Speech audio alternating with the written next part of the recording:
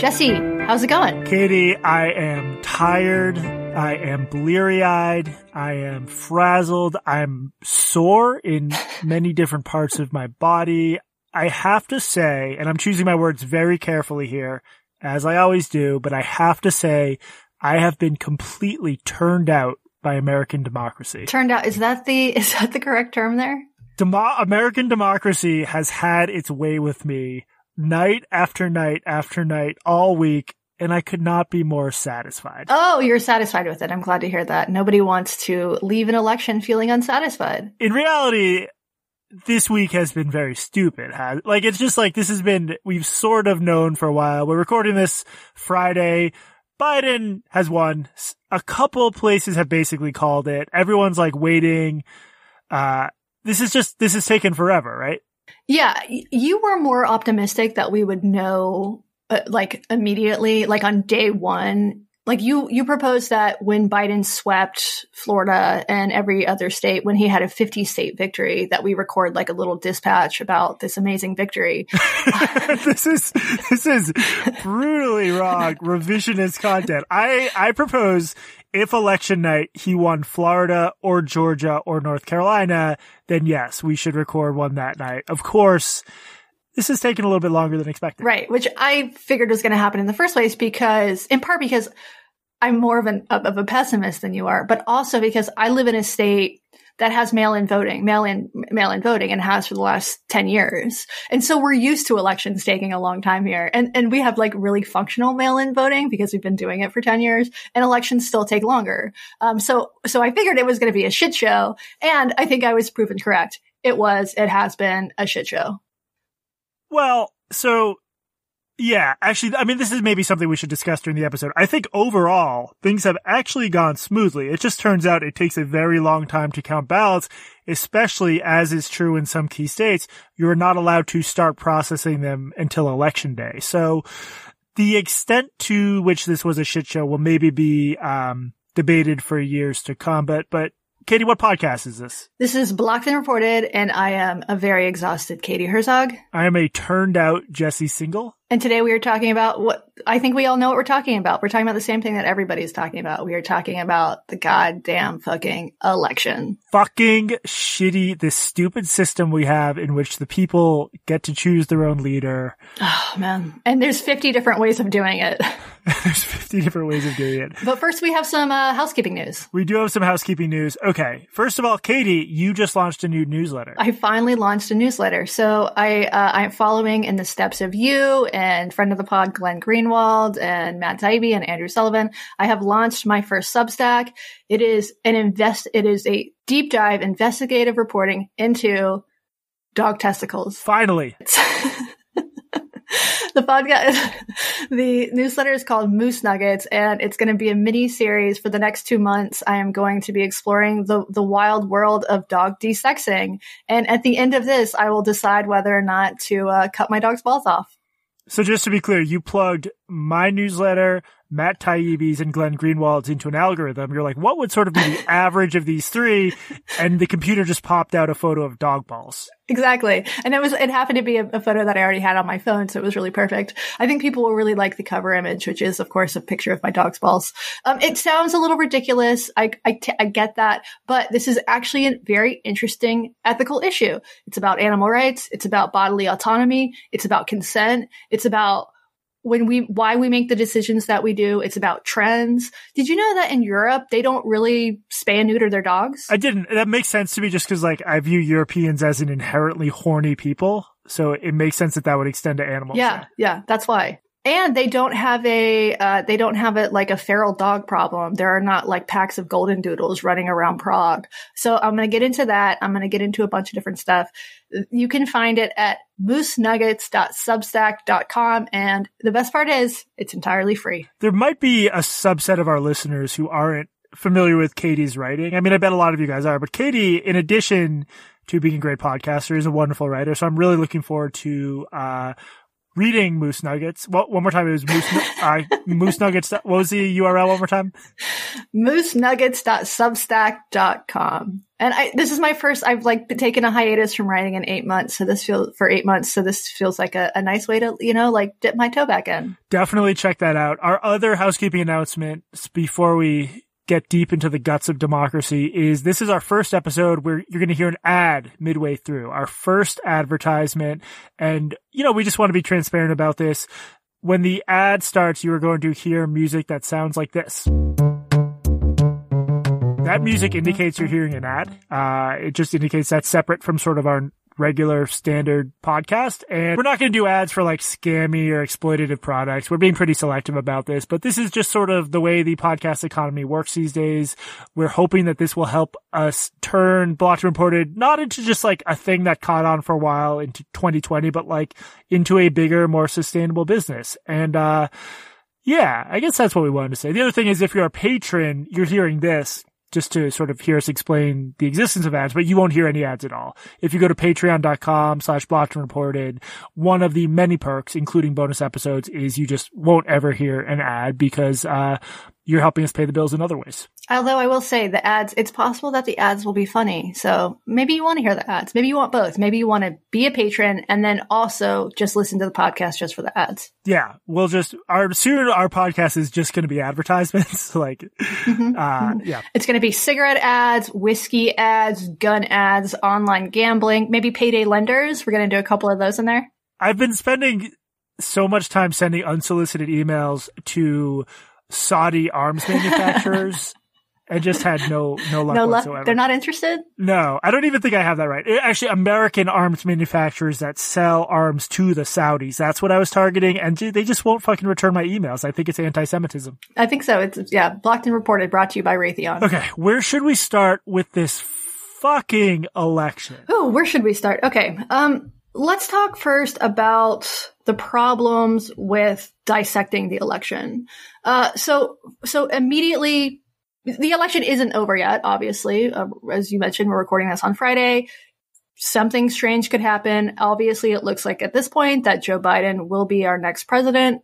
Fingers crossed. I am sure that is 100% because you and I argued that Joe Biden should be our next president and everybody listened to us. But of course, before the election was over, before the first day of the election was over, people were freaking out. I was freaking out. I assume you were freaking out. And then we got a wave of think pieces about what had gone wrong. And so, obviously things have changed for a couple days. In some ways, things really did go wrong because there was this assumption, I think, by a lot of the media based on the polling that there was going to be a blue wave. And that didn't happen. So to me, I am happy that Joe Biden won. I'm also really kind of disappointed because as long as Mitch McConnell has the Senate, we're probably not going to see a lot of progress in the next 4 years.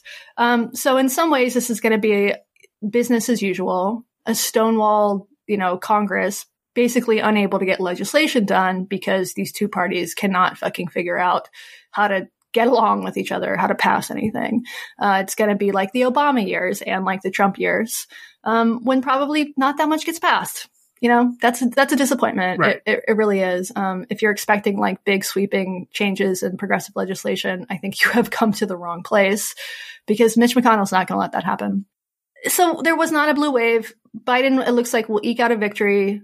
Some of the polls were right. Some of the polls were wildly off base.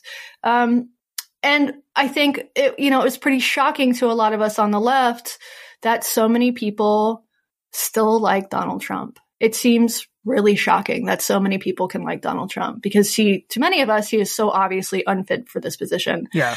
That said, immediately after, or not even after the race, immediately after the day of the race, all of these think pieces come out dissecting what went wrong. And the narrative that I continue to see in the New York Times, on NPR, is the same narrative that we saw in 2016, which is that there is one single reason that Donald Trump does well in this country, and that is racism. That is it. There are no competing forces. It has nothing to do with policy. It has nothing to do with personality. It has nothing to do with the fact that the man is an incumbent or a celebrity, and some people just fucking like him for some reason. Some people were fans of The Apprentice. there can be how many people voted in this election? 150 million. There could be 150 million different reasons for people to vote the way that they do. But what I've been seeing is just this reduction of all of that. And this isn't across the board. I'm talking specifically about a couple of columns in the New York Times and some shit that I heard on NPR, that it's racism, that's it. And to me, it's very frustrating to hear this because it's simplistic thinking. And I think it's incorrect. Yeah. I mean, so the problem as things stand now, Friday, 1:18 p.m. is this was a muddled result. The extent to which Biden himself did not underperform that much. Okay. It looks like he will underperform his polling expectations in the popular vote by like maybe a few points. As things stand, it looks like he won back that crucial blue firewall of Pennsylvania, Wisconsin, and Michigan, and then he flipped. But he did, sorry to interrupt you, but he did underperform. Absolutely. Like, I think the polling was that, I don't know if it was Nate Silver or what polls, but what I've been seeing is that the projection was that he was going to win Wisconsin by 8 points. Yeah, there was something in the neighborhood of like a 6 to 8 point polling miss in Wisconsin and Michigan and Ohio, which is like, this is after 2016, all these pollsters said, we're going to fix what went wrong. And in the states where it mattered, they didn't. To be clear, Nate Silver is an aggregator, not a pollster. So he just averaged, there's plenty to critique of his methodology. Right. We're going to talk about this in a Patreon episode. In terms of the end result, if you had told a Biden fan before the election, he'll win those states, he'll flip Georgia, as appears very likely, and flip Arizona, albeit a lot of tight margins, that is overall a good outcome. The problem is down ballot, a lot of House races, Democrats terribly underperformed. Senate, they're not going to, well, there could be a double runoff in Georgia, which will be a spectacle of its own January 5th. They'd be a long shot to win both those races.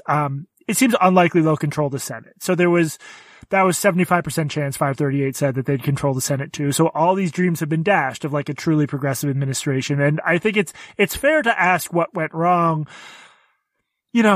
Just to reduce it to one force, including white supremacy, really just leaves out some of the complexity here. And the fact that I don't think the average voter who doesn't read the New York Times and listen to a lot of NPR, and that includes a lot of Democratic voters, I think they understand politics in a very different way from us and our media colleagues. Right. And so this happened. The reason that this is so frustrating is that this happened before. We did this in 2016. And the message that a lot of pundits, particularly on the left, continued to push was that the reason that Donald Trump lost, the reason that Hillary Clinton lost was because voters are sexist and voters are racist. They seem to ignore the fact that there was a significant number of people who voted for Obama twice and then voted for Donald Trump.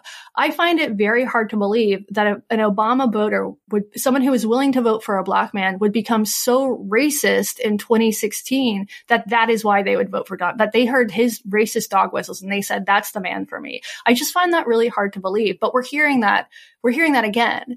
And there have been these exit polls, and we should say, like, exit polls are bad. Exit polls are not actually reflective, especially this time around, of the reasons that people vote, in part because a lot of people voted by mail, and you can't do exit polls with people who vote by mail.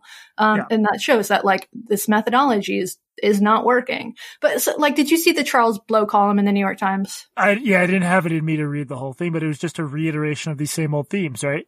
Yeah, he said, so there's these initial exit polls, and one of them, for instance, said that 18% of black men voted for Donald Trump. Again, like, we probably shouldn't even be talking about exit polls because exit polls are so fucking flawed. The name of the column was Exit Polls Point to the Power of White Patriarchy. And then within that piece, he points out that according to these same exit polls that he is saying point to the power of white patriarchy, Trump got historic support among minority groups and LGBTQ groups.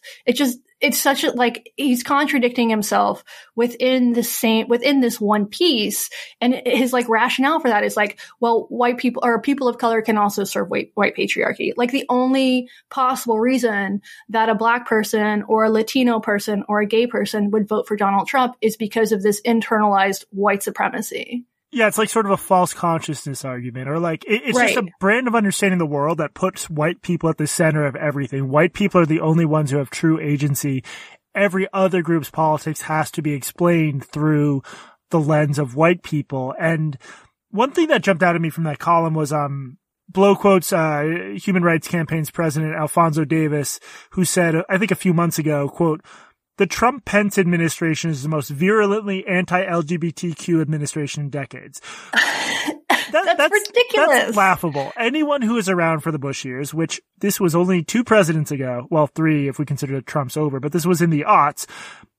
Not long ago, conservatives were openly saying we should have a constitutional amendment banning gay marriage. That doesn't mean Donald Trump hasn't done fucked up shit. The trans-military ban, a lot of culture war stuff, like stuff that I view as genuinely anti-trans, but it's like if you're in the DC, New York media world, it's sort of obviously true that things are as bad and racist and anti-Semitic and anti-LGBTQ as they've always been. That's like what you're supposed to believe as a liberal. But to anyone with a broader understanding of the world, like, you could understand why that messaging that we're in a bigotry crisis might not work on people who aren't in these circles. Like, people's understanding of their own prospects in the world are a little bit more complicated, as evidenced by the fact that so many people apparently don't even think Trump really bungled the COVID response, which I think he bungled horribly.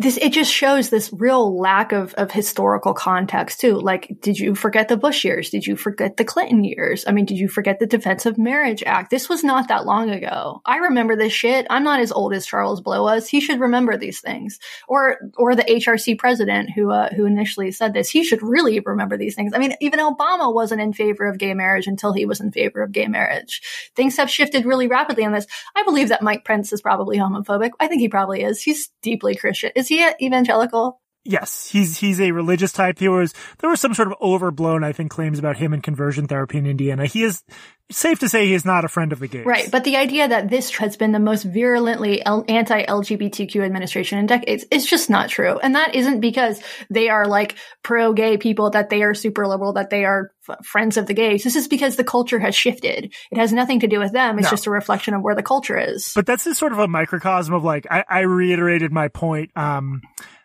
that I just think Trump, now that we can evaluate his first term versus George W. Bush's, I just think George W. Bush's was way worse. Agreed. And part of the reason people respond negatively to that claim is because there is this style of, like, slightly paranoid political analysis where we're on the verge of fascism.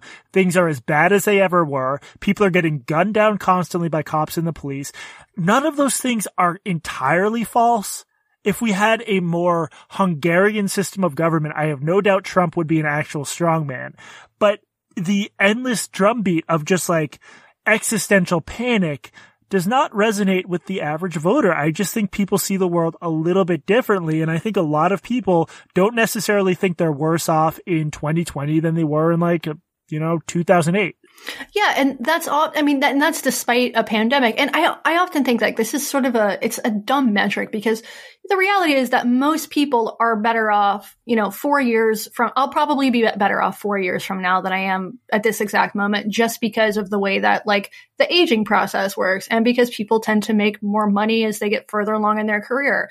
20 years ago, I was in high school, then I was in college, then I was a young adult, and then I got a job. It's just this, like, natural progression of the way that things go. That's got nothing to do with the president at all. But, this idea, like, are you better off than you were 4 years ago? Well, yeah, I am better off than I was 4 years ago. Yeah. But that's got, it's got nothing to do with who the fucking president is. It could be Obama, it could be Clinton, it could be Bush, it could be whoever. And still, like, I'm better off than I was, just because, like, this is how shit works in life. Yeah. I guess what I'm trying to get at here is, like, if you are a normie, you've had 4 years now of media coverage suggesting, Trump is a Russian asset. He's going to institute fascism. This is going to be the most horrific thing ever. Toward the end of his term, a true catastrophe emerged. That is the COVID crisis. Even there, he's done a horrible job, but even there, Europe is not doing much better. This might be one of those things where it's just, like, horrible, but there wasn't a huge amount.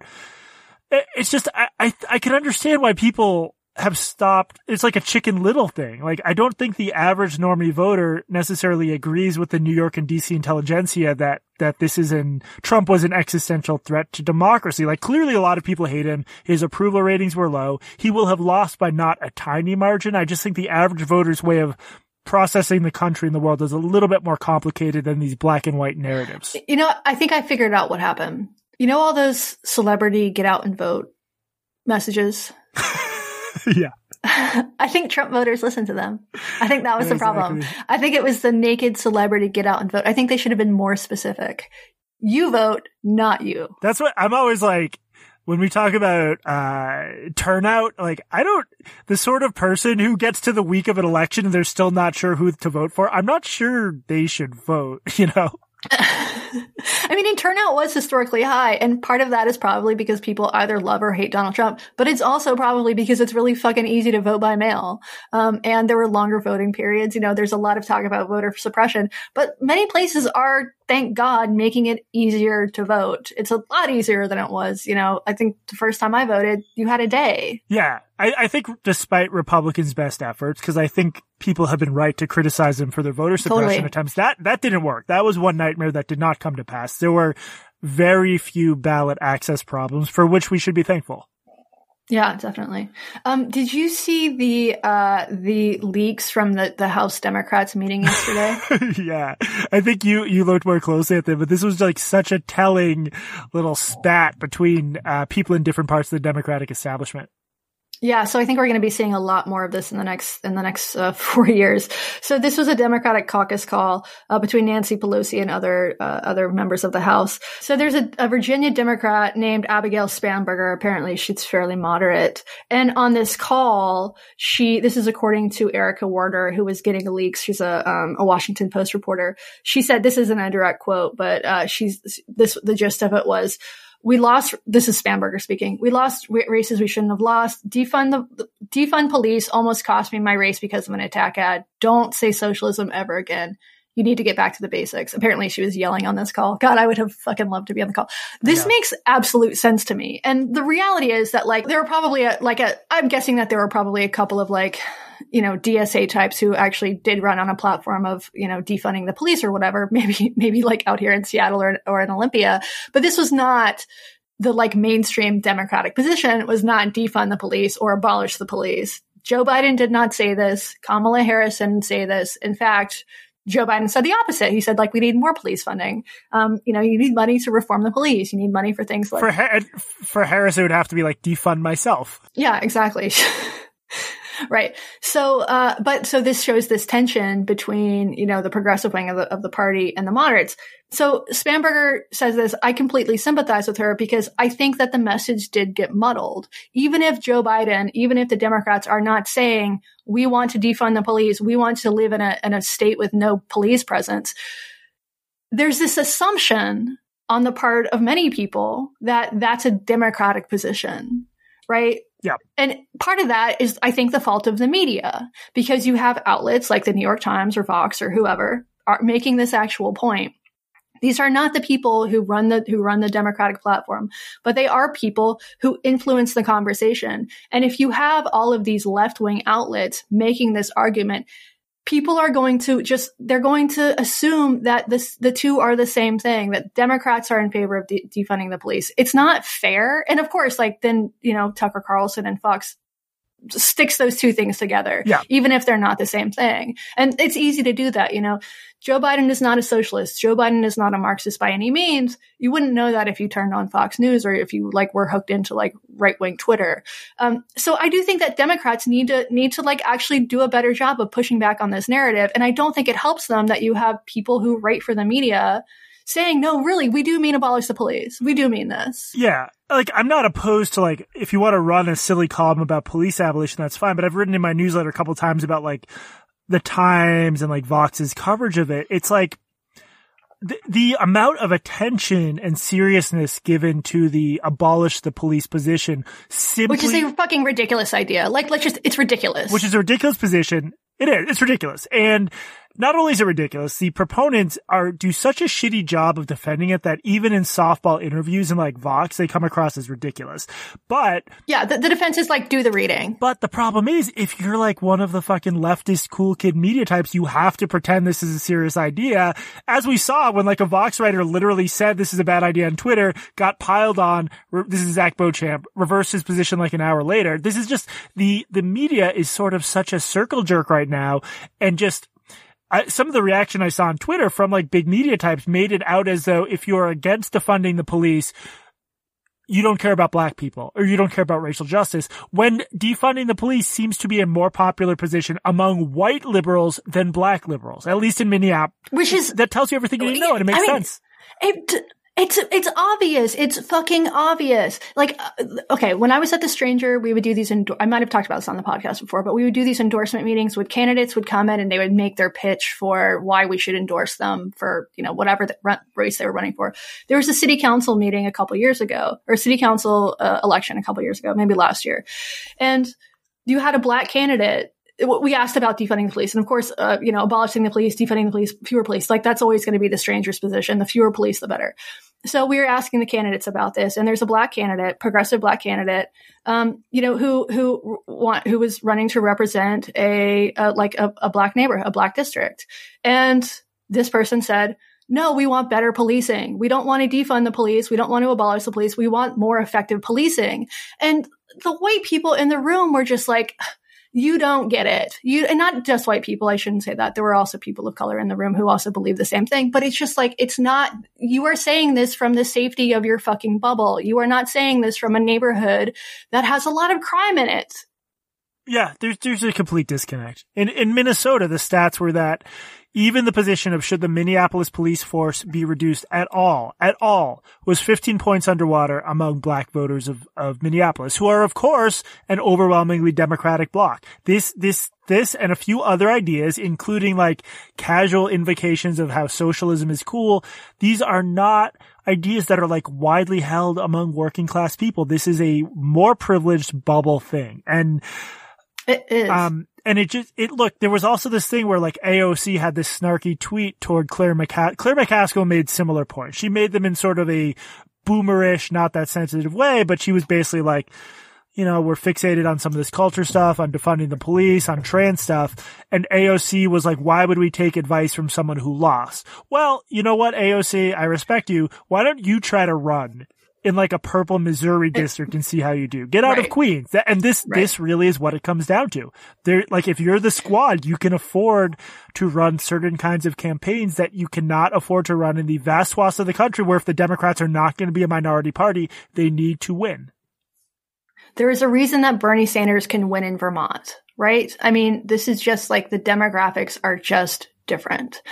It's very frustrating. I feel like, there's been a lot of talk about how the pollsters really fucked up over the past, several months or whatever. But to me, it's really the media, the way that the media has interpreted the polls, the messaging of the media. And I don't think that's going to change. I would hope that there would be some introspection here. But do you remember after 2016 and there was this, like, everybody was like fucking shocked. Oh my God, how could this happen? How could Donald Trump win? Like, it seemed like an impossibility to every fucking pundit. And there was a brief moment of introspection when it was like, oh, maybe we need to get out of our echo chambers and like talk to people in the middle of the country. Maybe we should do that so that we like actually have more of our finger on the pulse of what actually is going on. I don't think we're even going to see that this time, because the last time around that would happen, somebody would like profile a Trump voter and then get fucking dogpiled for it. Yeah. And reporters and pundits are so terrified of being out of the good graces of their friends and colleagues and blue checkmark Twitter that they will not do things like go and talk to conservatives because they are scared of getting yelled at on the internet. I'm also I'm torn on this because I do think, if you interviewed the average Trump supporter, you would not get that far into the conversation before they would express like maybe some misinformation. I do think there's a lot of misinformation on the right about basic stuff, which maybe we'll get into more in the second half of the show with this whole like these fabricated notions of a stolen election. I don't think that question is easy. I think at the very least, don't even make it more like middle of the country white people. Why not talk to more Black and Latino people without college degrees? Those are the blocks where there's like real issues with holding the coalition together, like Democratic coalitions. Like Latinos continue to go about a third for the Republicans. There's huge heterogeneity there. I think Black voters vote overwhelmingly for Democrats, but I bet we'll see in some places, less than stellar turnout, except in like big cities like Philadelphia. There's a way to cover the middle of the country that isn't condescending and dumb and just like relaying Fox News misinformation. I just don't think media's found it yet. And I think, as you're saying, that impulse that we just shouldn't even bother with these people is terrible. Exactly. And I have very little faith that will change this time around. Jesse, I don't know about you, but the first thing I do when I go to a new friend's house is go to their bathroom and look for two things: prescription drugs and dental floss. If I see the new Quip refillable floss pick, this tells me something very important, that my new friend listens to a lot of podcasts. It also tells me that my friend cares about gum health and the environment, because unlike most floss picks, the Quip refillable floss pick is totally reusable. A single refill pod replaces over 180 single-use plastic flossers, so it cuts down on waste and litter. It works great with Quip's sleek electric toothbrush, and it tells all the weirdos hunting through your medicine cabinet that you've got immaculate taste and some clean-ass teeth. Plus, with Quip products, you can get amazing rewards just for brushing your teeth every day, like free products and discounts. Quip also delivers you new brush heads, floss, and toothpaste refills every 3 months from just $5.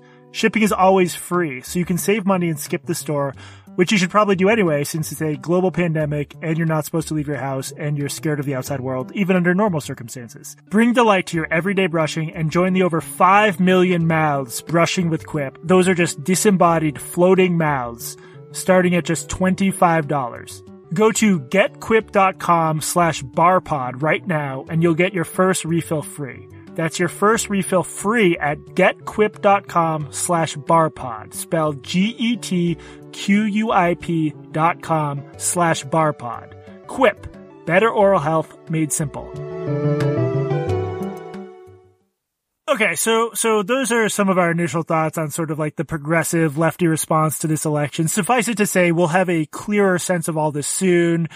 I don't think you and I are going to stop having any fodder to talk about in terms of like dumb essentialist progressive stuff anytime soon, right? No, I don't think that the Biden administration is going to kill the podcast. In fact, I think it might be good for us because now we can be the resistance like within a source of power as opposed to be the resistance out of the source of power. Or if Uncle Joe wants to name us co-secretaries of the newly formed Department of Podcasting, I'll become a shill if the paycheck's right. Oh yeah, absolutely. It'll be taxpayer money, so it's not even being a shill; it's being a man of the people.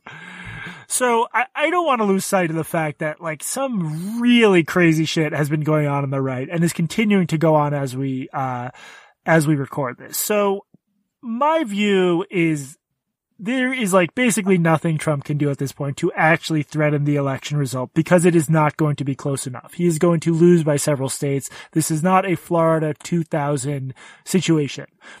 Watching Trump's meltdown here has been a little bit scary, but it's also been a little bit incredible because like, I feel like what people don't realize about Trump, or maybe an aspect of his personality that gets downplayed or ignored because there's so much else going on, is like, this is a lazy, intellectually incurious motherfucker, right?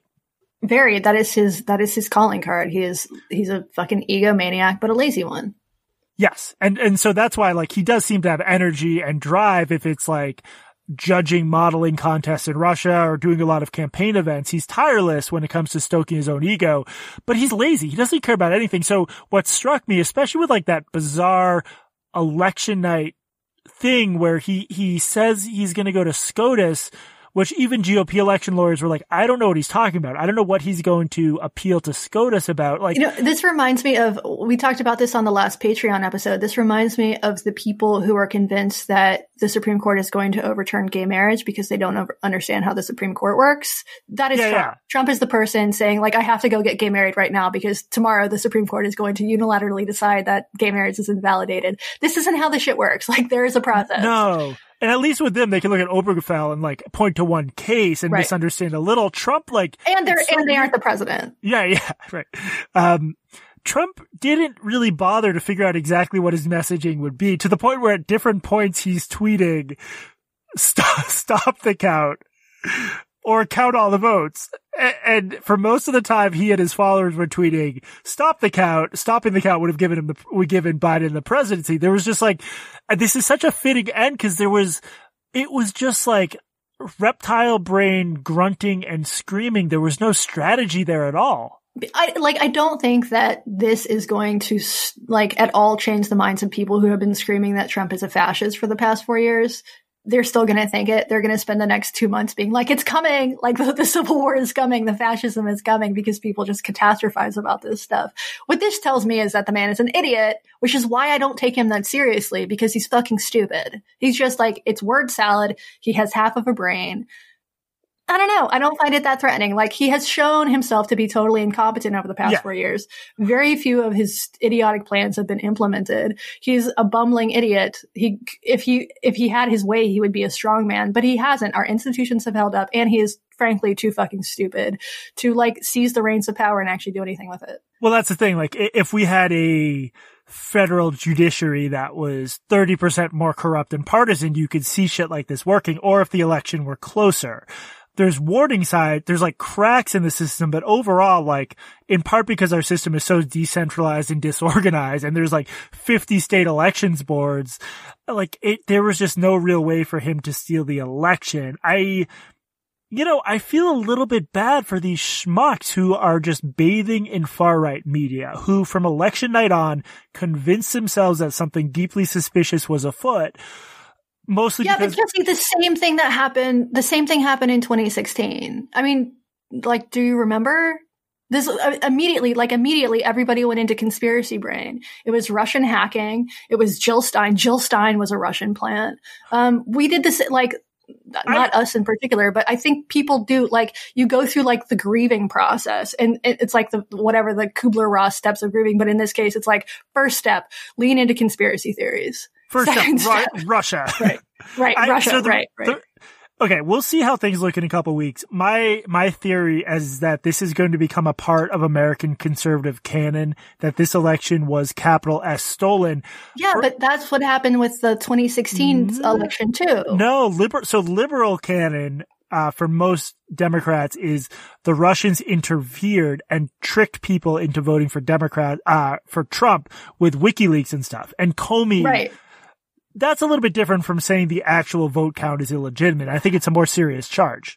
I don't know. I think a lot of people still think that Trump was never a legitimate president, which I think you can actually make a better argument for in 2016 but not because he stole the election, but because he lost the popular vote. And that's just our fucked up system. I mean, I still feel like George Bush stole the election from Al Gore, because I don't think that we should run our elections according to the Electoral College and not the popular vote.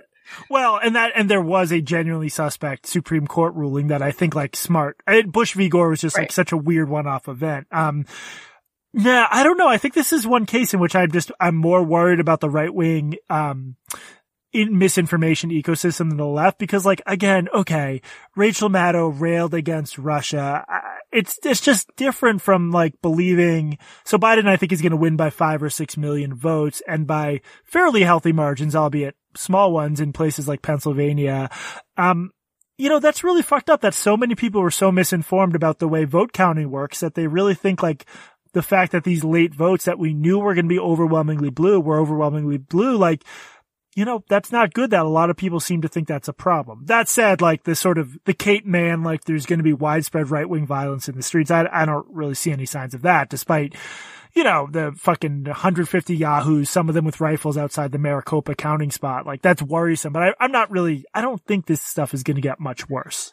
I mean, we have seen violence, but the violence that at least I'm aware of is not coming from the right at this point. There has been some scary shit, like showing up at these, wherever people are like counting the votes and demanding that they stop. It's hilarious, but it's also fucking scary. Like pounding on the door of the Board of Elections and demanding that they like let you in to observe it or stop the vote or whatever. It's totally crazy. But there have been protests in Seattle and in Portland, and I'm sure in other cities across America for the past couple of days. Some of them, of course, have gotten violent because that's just how this shit works now. Yeah. I watched some Fox News last night, and the extent to which Sean Hannity and Laura Ingraham were really trying to gin up a potential, like, crisis. I don't think they'll be able to, but I think it should worry us a little bit that, like, there was no there. There were all these, like, rumors that are just festering on Twitter, and I don't know, man. I think next time around it could be closer and more dangerous, and that we sort of dodged a bullet here. What are the rumors? Tell me the craziest ones. A lot of them just have to do with the idea that a bunch of votes need to be thrown out because GOP observers were banned from a polling place. This is a severe twisting there was one dispute, I think, in Philadelphia over whether observers had to be 20 feet versus 6 feet away. That is not the same as observers being banned from a polling place. And moreover, no one has actually pointed to suspected, nefarious activity. It's just this weird extension of well, they were only 20 feet away. So if there had been stuff going on, they couldn't see it. And this is getting repeated by everyone to the point where a Trump campaign lawyer in Philly appeared before a judge, I guess via Zoom. And the judge was like, well, what's the issue here? Tell me how many monitors you guys have in there. And the guy was like, we have like 12 or 20. And the judge was like, okay, so you have monitors in there. I'm not saying there have been no disputes at the margins about like how close the observers could be, but no one anywhere. This is what worries me. The Russiagate stuff was based on a couple kernels of truth, including that Russian hackers like got into WikiLeaks, the John Podesta stuff.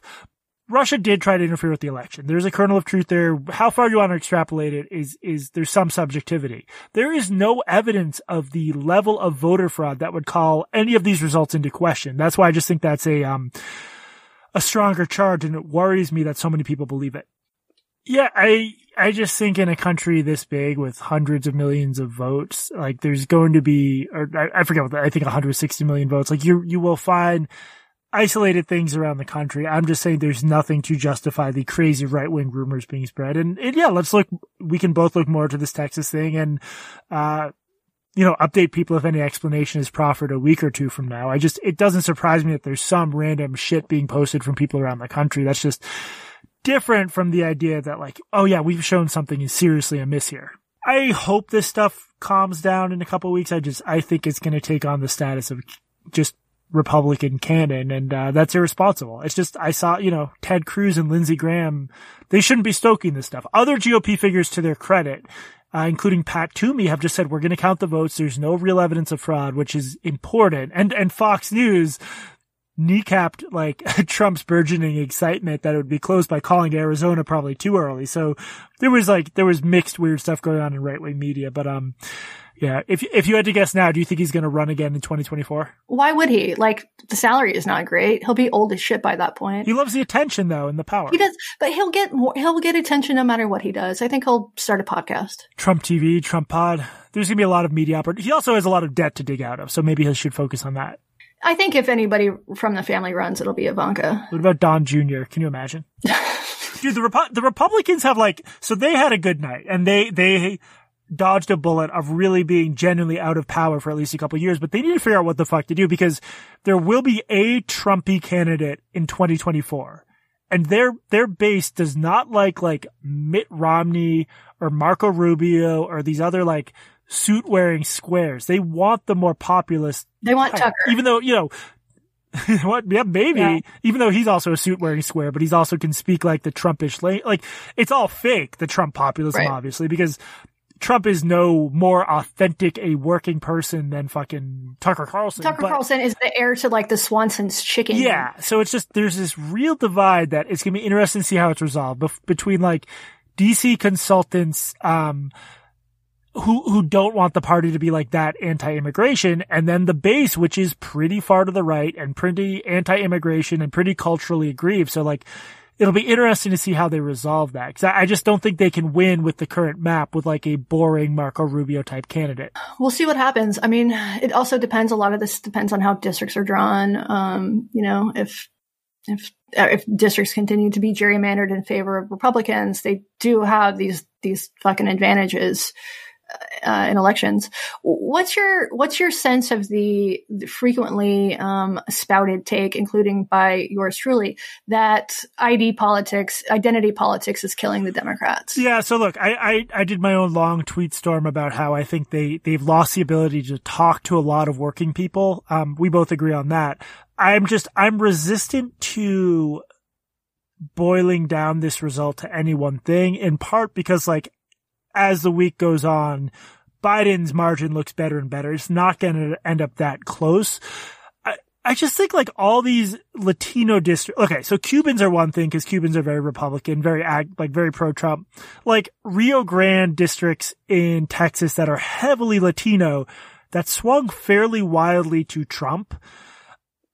These are not I don't think wealthy suburban Latinos who often vote like white people in the sense of being more conservative. Someone needs to figure out what the fuck is going on there because that's not going to work in the long run. And I guess what I'm getting at is if the Democrats are going to talk constantly about race and identity and be the party of outspoken multiculturalism, and then they can't even clean up solid margins among these groups. I mean, that's not good. Something's broken. I'm not sure I would, reduce the whole result to all or mostly identity politics. I agree. I mean, I don't think this can be reduced down to any one factor. I do think, however, that the perception that Democrats are the party of the working person, the party of the people, has changed. And now the perception among many is that Democrats are the party of the elites. Yes. And I think that's really a shame. You know, it's less about like coal miners unions and more about the BuzzFeed union. And I don't think that touches people. Andrew Yang was on CNN talking about how when he was running during the primary, he would talk to, working class people, and he would say he was running as a Democrat, and they would sort of like viscerally like shudder.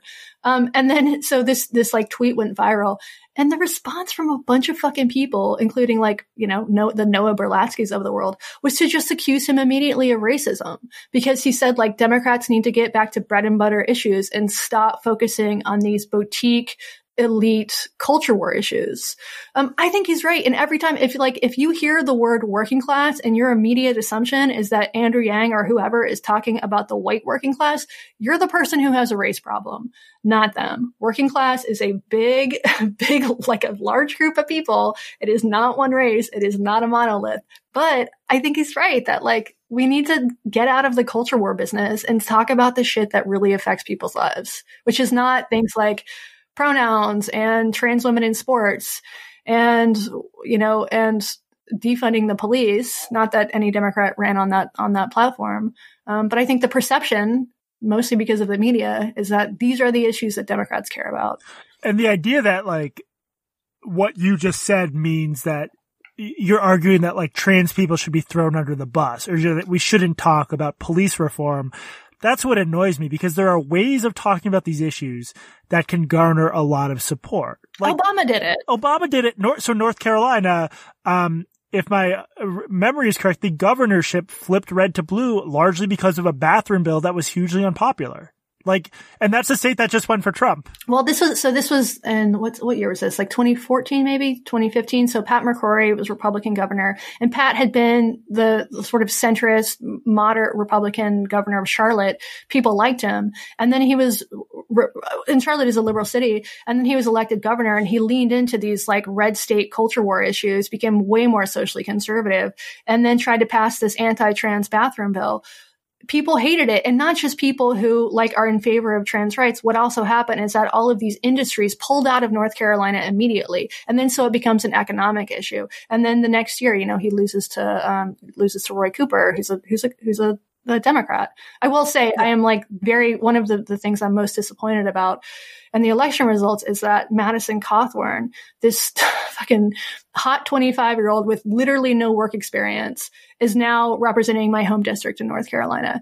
And he won he was running for like a former military colonel named Mo Davis, who was like eminently qualified. Here's what Mo Davis did. He tweeted that Madison Cawthorn, this 25-year-old kid who happens to be in a wheelchair, that he was going to stomp on his neck. And then he lost. Surprise, surprise. Jesus Christ. Stomp on his neck. You cannot say that about your fucking political opponents, even if they kind of deserve it. The part of the problem with like starting your messaging from like what people in DC and New York like and just moving outward from there is like Democrats have a lot of policy advantages. Like, so Florida just went solidly for Trump. They also passed a $15 minimum wage. All these other states passed like drug legalization and weed. There's a set of issues where Democrats enjoy a great advantage in terms of people's political preferences if they can stick to the issues and keep it away from culture war bullshit. Bread and butter issues do much better than these slightly more esoteric, specific, radical ideas. And this idea that anyone who makes that argument is a secret reactionary is so fucking stupid, because, to repeat for the 8 millionth time, the average black Democrat just out there in the world does not want to defund or abolish the police, and probably has more conservative views on a lot of social issues than the New York and DC people who run media or who produce most media output. Speaking of weed, I genuinely think that if Biden had run on legalizing weed on a federal level, this would have been, I think that the blue wave would have happened. I think this would have just been a bloodbath.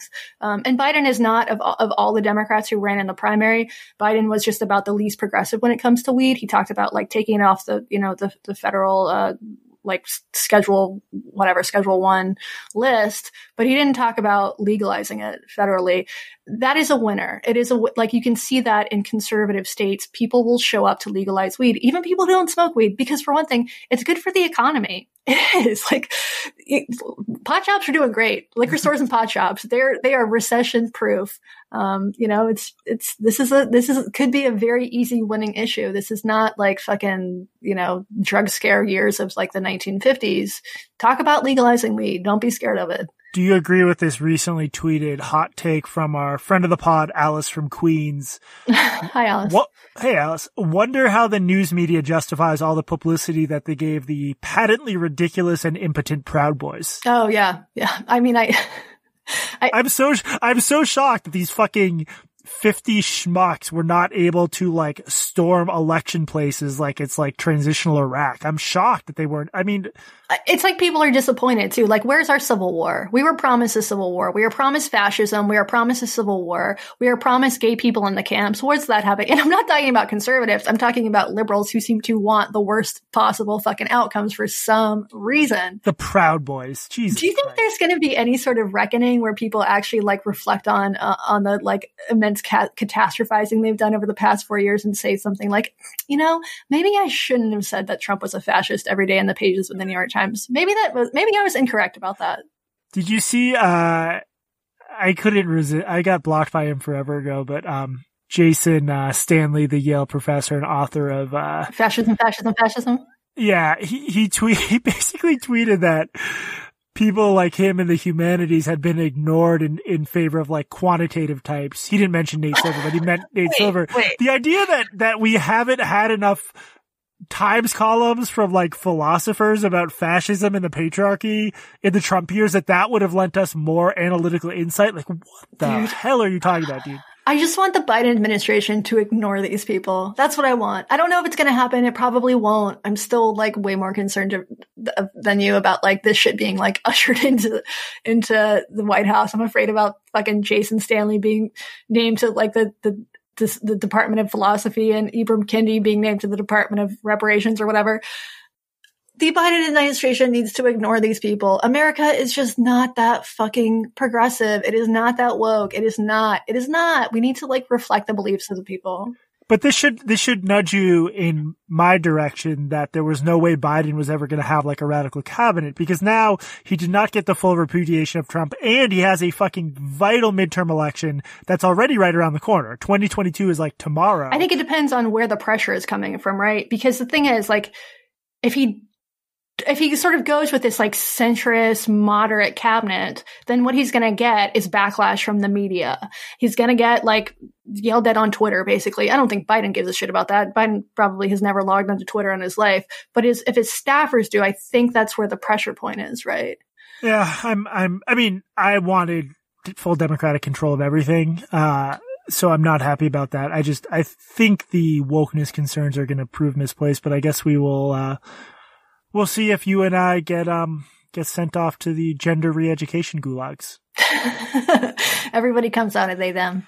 Anything else? I mean, so we're about to record a Patrons episode where we have some more to say about, what we're going to do. It's going to be half another election segment about Nate Silver and then half back to our internet bullshit bread and butter. But anything else you want to say about this election, this episode? Oh man, I'm just fucking so glad that it's over. Almost over.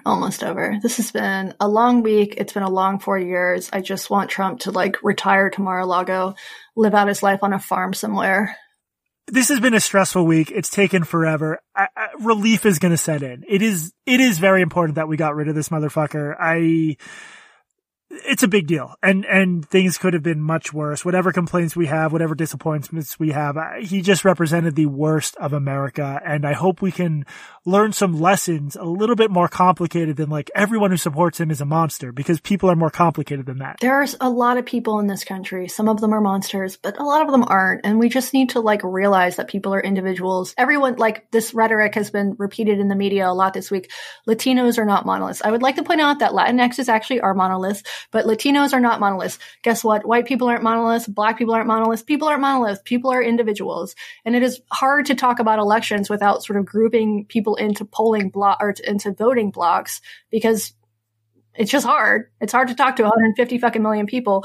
But guess what? We're all individuals, and we need to start realizing that. Those of us in the media need to, start talking to people, realizing that, and stop relying on these like ridiculous heuristics about good people and bad people. All right, I think that about does her. This has been whatever podcast this is. I don't even remember at this point. But you can reach us at blockedandreportedpodcast@gmail.com. We're losing the 4.6, 4.7 wars again, so we need to marshal the troops on Apple Podcasts. We're down to 4.6. I think if we drop to 4.5, we can be arrested.